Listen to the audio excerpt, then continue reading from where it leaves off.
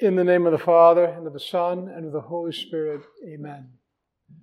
My Lord and my God, I firmly believe that you are here, that you see me, and that you hear me. I adore you with profound reverence. I ask your pardon for my sins and the grace to make this time of prayer fruitful. My Immaculate Mother, Saint Joseph, my Father and Lord, my guardian angel, intercede for me.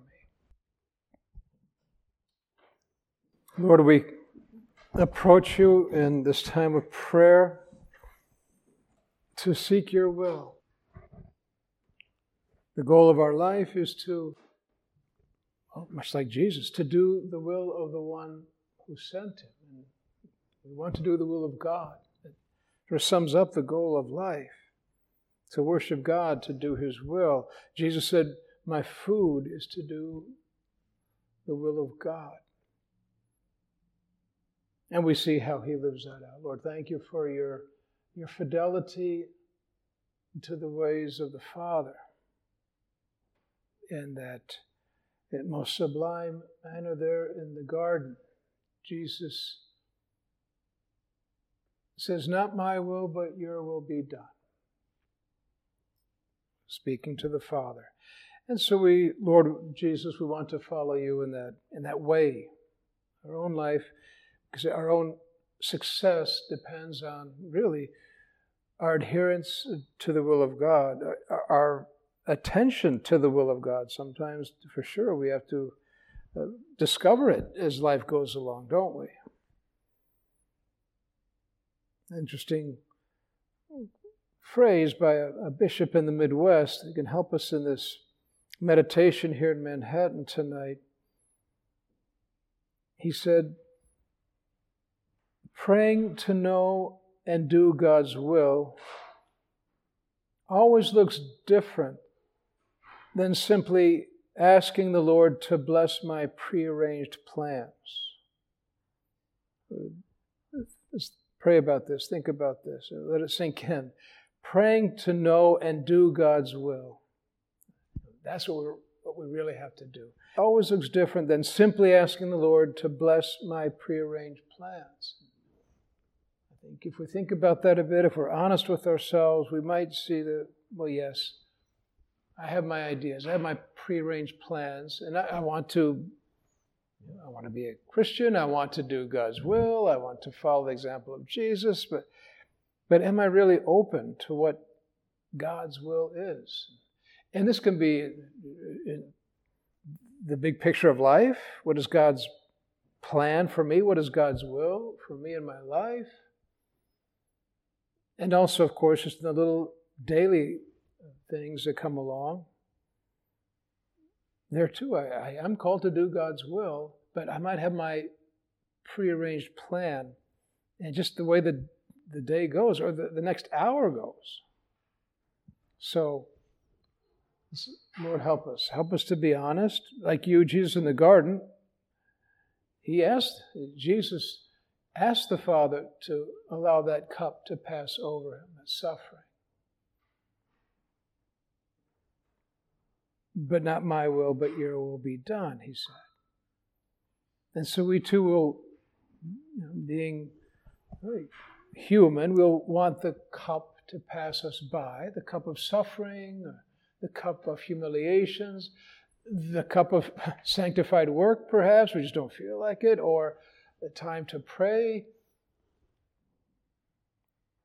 Well, let's really pray and strive to know and to do God's will, and not just convince ourselves that my prearranged plan is what God is asking of me, and he gives me the stamp of approval, and I convince myself of that.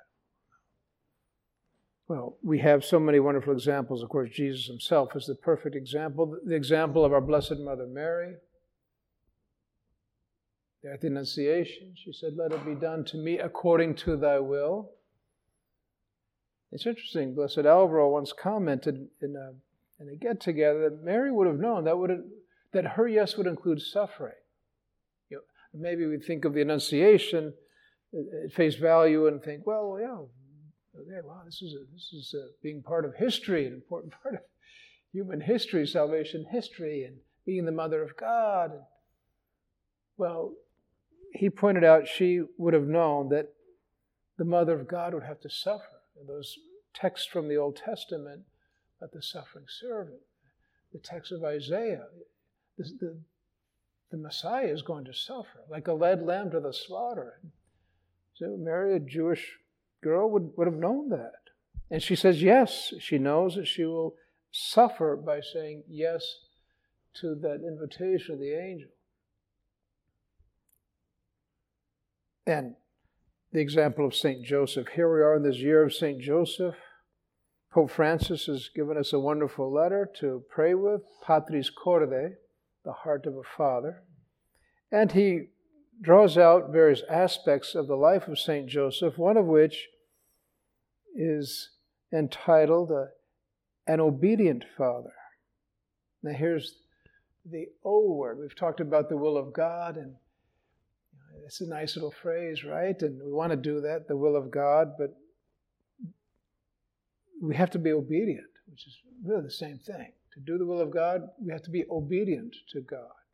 And that phrase, or that word, might seem like a bit of a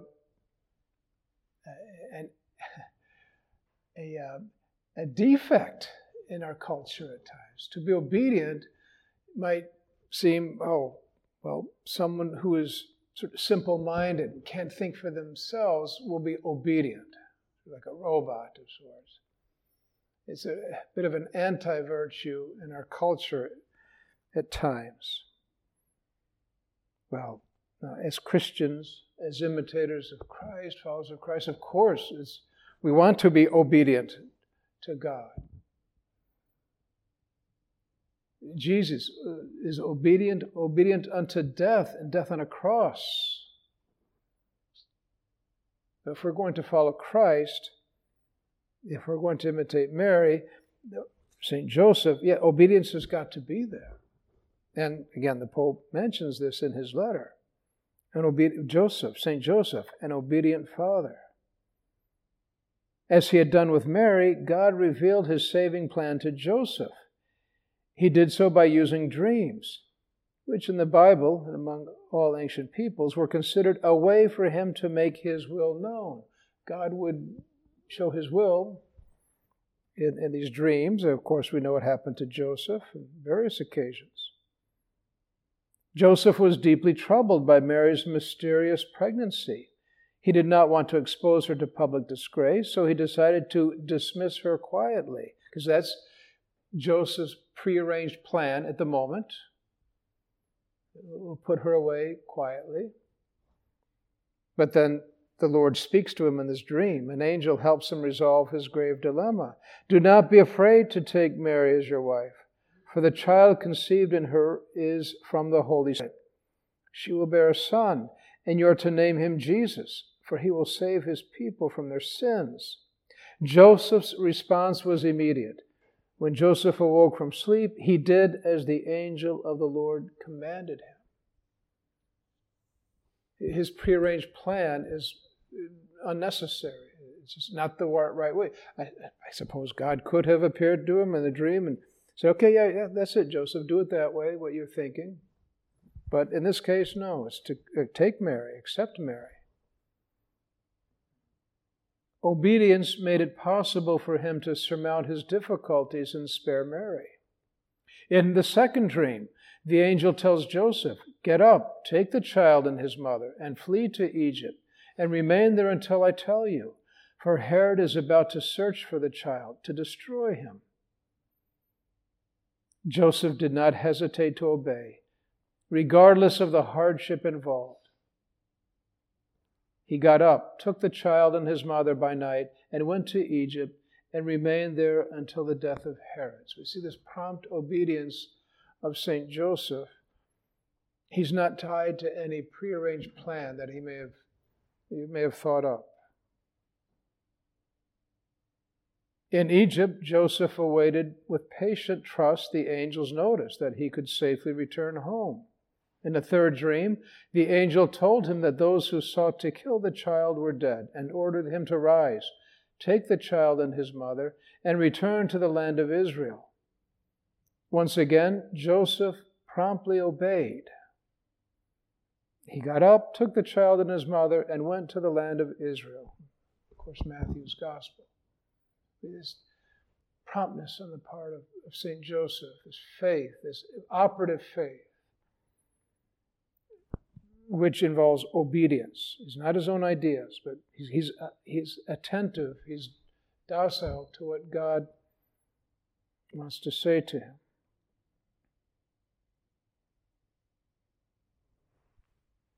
And with that obedience, wonderful things happen. We see salvation history being played out here. God uses people, real people, in his plan for salvation. Our Blessed Mother, St. Joseph, and just go down the list of saints, of the early Christians, and you and me. God wants us to be part of this great desire that God has, that all men be saved. God wants all men to be saved and come to the knowledge of the truth.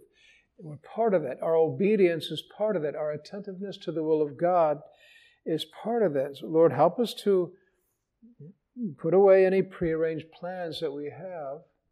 Again, even on a daily basis, just throughout the day. Lord, what is your will?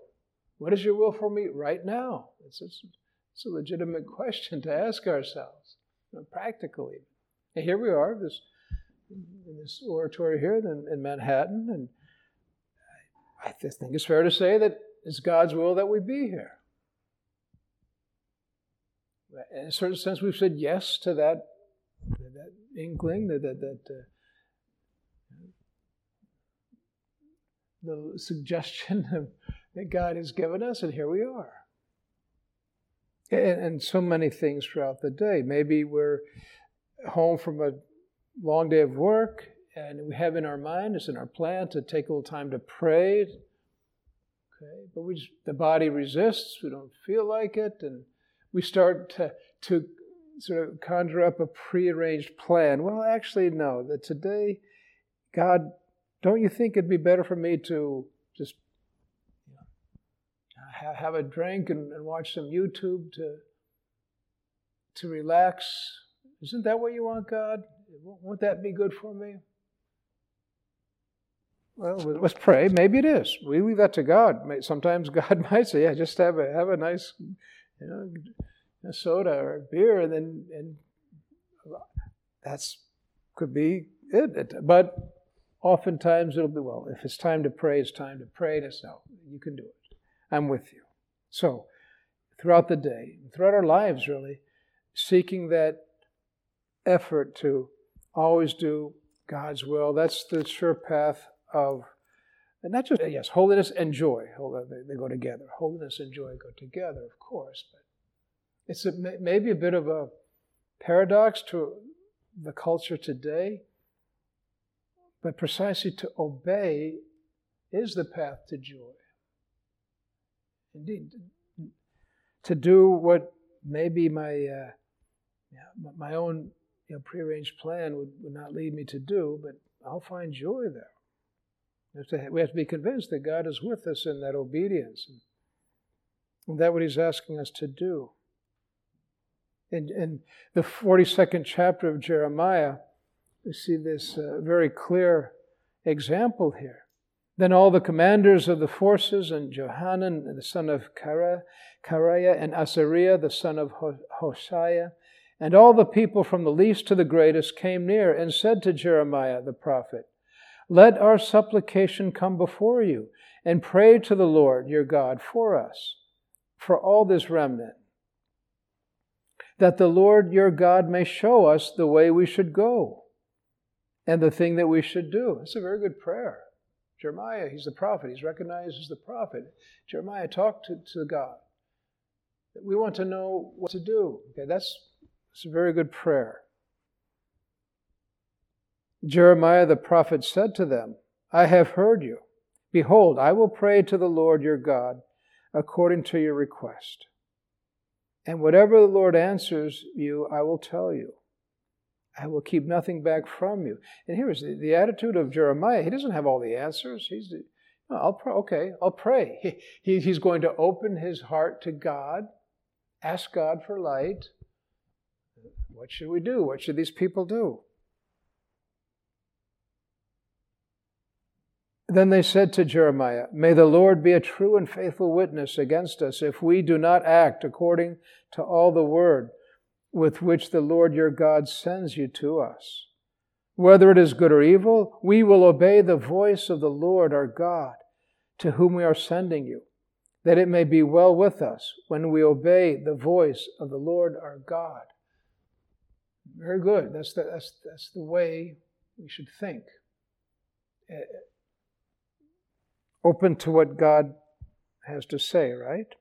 At the end of 10 days, sometimes the will of God comes to us very quickly. Other times we have to keep praying. Sometimes a lot more than 10 days. At the end of 10 days, the word of the Lord came to Jeremiah. Then he summoned the people, all the commanders, the forces who were with him, and the people from the least to the greatest, and said to them, "Thus says the Lord, the God of Israel, to whom you sent me to present your supplication before him. If you will remain in this land, then I will build you up and not pull you down. I will plant you and not pluck you up, for I repent of the evil which I did to you. Do not fear the king of Babylon, of whom you are afraid. Do not fear him, says the Lord, for I am with you to save you and to deliver you from his hand. I will grant you mercy, that he may have mercy on you, and let you remain in your own land." Because that's the plan that God has given to him. That's the will of God. Stay here. "But if you say, 'We will not remain in this land,' disobeying the voice of the Lord your God, and saying, 'No, we will go to the land of Egypt, where we shall not see war, or hear the sound of the trumpet, or be hungry for bread, and we will dwell there,' then hear the word of the Lord, O remnant of Judah. Thus says the Lord of hosts, the God of Israel. If you set your faces to enter Egypt," basically that's just avoiding trouble, avoiding sacrifice, avoiding these things that come with life. Okay, if you do that, then the sword which you fear shall overtake you there in the land of Egypt. And the famine of which you are afraid shall follow hard after you to Egypt, and there you shall die. These are dire consequences for not following the will of God. And this is so true, isn't it? That precisely by striving to avoid trouble or difficulties or sacrifice, that's when we're sad. That we end up sad that way.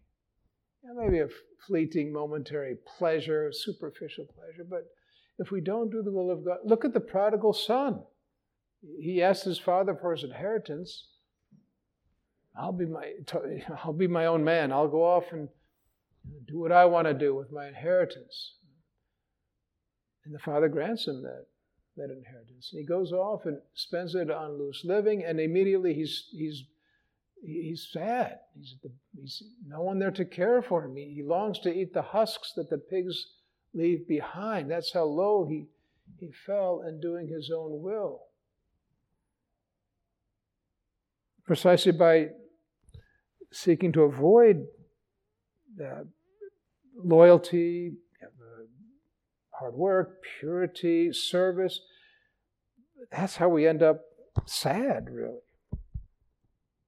Well, I'll let you go on to finish the story. I see how these people responded to Jeremiah's prophecy about staying where they were, if they did that or not.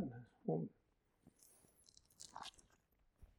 that's Jeremiah chapter 42 and following.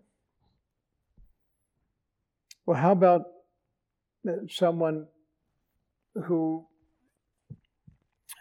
closer to our own time, did do the will of God? And in this case, then Cardinal Ratzinger, just a very striking commentary he makes. This is from the book Salt of the Earth. He's having an interview with a German journalist, Peter Seewald. And the journalist asks him about his work, which at this time is working for the Congregation of Doctrine and Faith in Rome. Pope John Paul II had called him there in 1981 to head up that congregation, which involves a lot of basically difficult situations, we could say, decisions to be made, things going on in the church around the world. They have to make statements about decisions. And anyway, he's asked about that work personally. How has that affected him personally?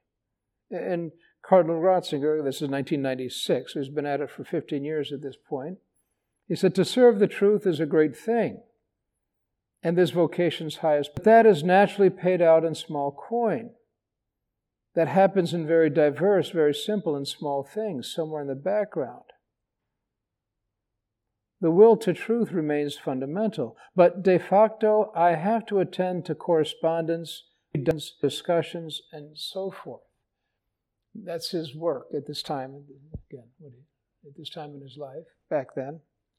"For me, the cost was that I couldn't do full-time what I had envisioned for myself, namely, really contributing my thinking and speaking to the great intellectual conversation of our time by developing an opus of my own." He's saying, that's what I'd like to do. That's what I would want to do. He's very honest about it. He has his interests, his passions. And of course, Cardinal Ratzinger, he loves these discussions in philosophy and theology. "Instead, I had to descend to the little and various things pertaining to factual conflicts and events." That's the way he describes his work there at the Congregation for Doctrine and Faith. "I had to leave aside a great part of what would interest me and simply serve, and to accept that as my task. And I had to free myself from the idea that I absolutely have to write or read this or that. Instead of that, I had to acknowledge that my task is here." Very frank about his situation. In fact, I think he requested Pope John Paul II to be relieved of that, that role, but JP2 said, "No, stay here, keep working where you're at." And then he's asked, "Do you accept your life? Are you a happy man?" A very interesting answer here that Cardinal Ratzinger gave, which I think can help us, because we also have our own work that we're called to do, whether we like it or not. I'm going to say it that way. Are you a happy man? Yes, I accept it. Because to live against oneself and one's life would make no sense. And I think that I have been able to do something meaningful after all, in another way that I had foreseen and expected. And I'm really thankful for the life God has disposed and shaped. The will of God, obedience to the will of God. That's what he's doing. That's what he was doing in his work there in the Congregation for the Doctrine of the Faith. And he's happy. He's happy with it. That is his happiness, to do God's will. In fact, what was it, 2005, when John Paul II passed away? At that point, okay, now he was thinking, go back to Germany and get the things that I'd like to do. Well, I think we all know he ended up in a white cassock in 2005. Not the first thing he probably would have opted for, but he accepted it. He'll try to be a humble servant in the vineyard of the Lord. So again, I think this attitude of Cardinal Ratzinger and so many others, just a father, a mother of a family, that in many ways is their life too. To descend to the little and various things pertaining to factual conflicts and events. Look at family life for a little while, and there's a lot of factual conflicts that go on in family life, aren't there? And events. And the father, the mother, there they are. That's their life. That's the will of God for them, to be there and to live all the virtues in that context, like St. Joseph. Obedience, of mercy. Pope Francis in his letter gives wonderful ways of describing the life of St. Joseph, the way of St. Joseph. He's an accepting father. He's a tender father. And so each one of us, whether we're fathers or not, most of us here are not, but wherever God has placed us, in our work, in our relationships, in our family, yes, we have to imitate Christ, who came to do the will of the one who sent. And to find our joy precisely in that, our success, our holiness. And St. Josemaria, that was his attitude in his life. In fact, Cardinal Ratzinger, commenting on the canonization of St. Josemaria in 2002, he gave a talk, Ratzinger did, and he said, Monsignor Escrivá intended to found something, but he was always conscious that it was not his work, that he had not invented anything. The Lord God simply used him. Therefore, it was not his work, but Opus Dei. He was only the instrument for God's work. And if you read a bit about the life of St. Josemaria, you certainly see that come through loud and clear, is to do the will of God. He likened himself to a poor sinner madly in love with Jesus Christ. He didn't want to found anything. He was just following God's will. He was attentive. He didn't have a prearranged plan. He listened to the Lord, and the Holy Spirit guided him, and yes, in his case was to found Opus Dei. And then everything in his life was about the will of God, to fulfill the will of God. Even as a young priest there, even before founding Opus Dei, he was ordained a priest before founding Opus Dei. And he mentions in looking back, going to a small village, being assigned as a priest to a small village near Saragossa. And basically, we don't need to go into the history of it here, but there were some in the clerical world trying to give him a hard time, this young priest. And he wrote about that difficulty, those contradictions. I was in country parishes twice. What joy whenever I recall it. They sent me there to upset me, but they did me a big favor. Even back then, some people were out to give me a hard time. They did me a colossal amount of good. With what happiness I remember that. And his biographer comments, with the passing of time, he saw more and more clearly the deeper meaning of those assignments and how God had allowed him to be moved around from one place to another like a little donkey. And then, quoting St. Josemaria, I have tried always to fulfill the will of God. They moved me from one place to another like one moves a donkey, pulling on the halter and often using a stick. And he saw that with a great supernatural vision. Okay, this is the way God is guiding me along. They did me a colossal amount of good. Well, let's try to see the hand of God in everything that we're asked to do. Let's be attentive to God's will, which often comes through other people of legitimate authority, depending on our state in life. But yeah, generally, we have to be attentive to others who God is using.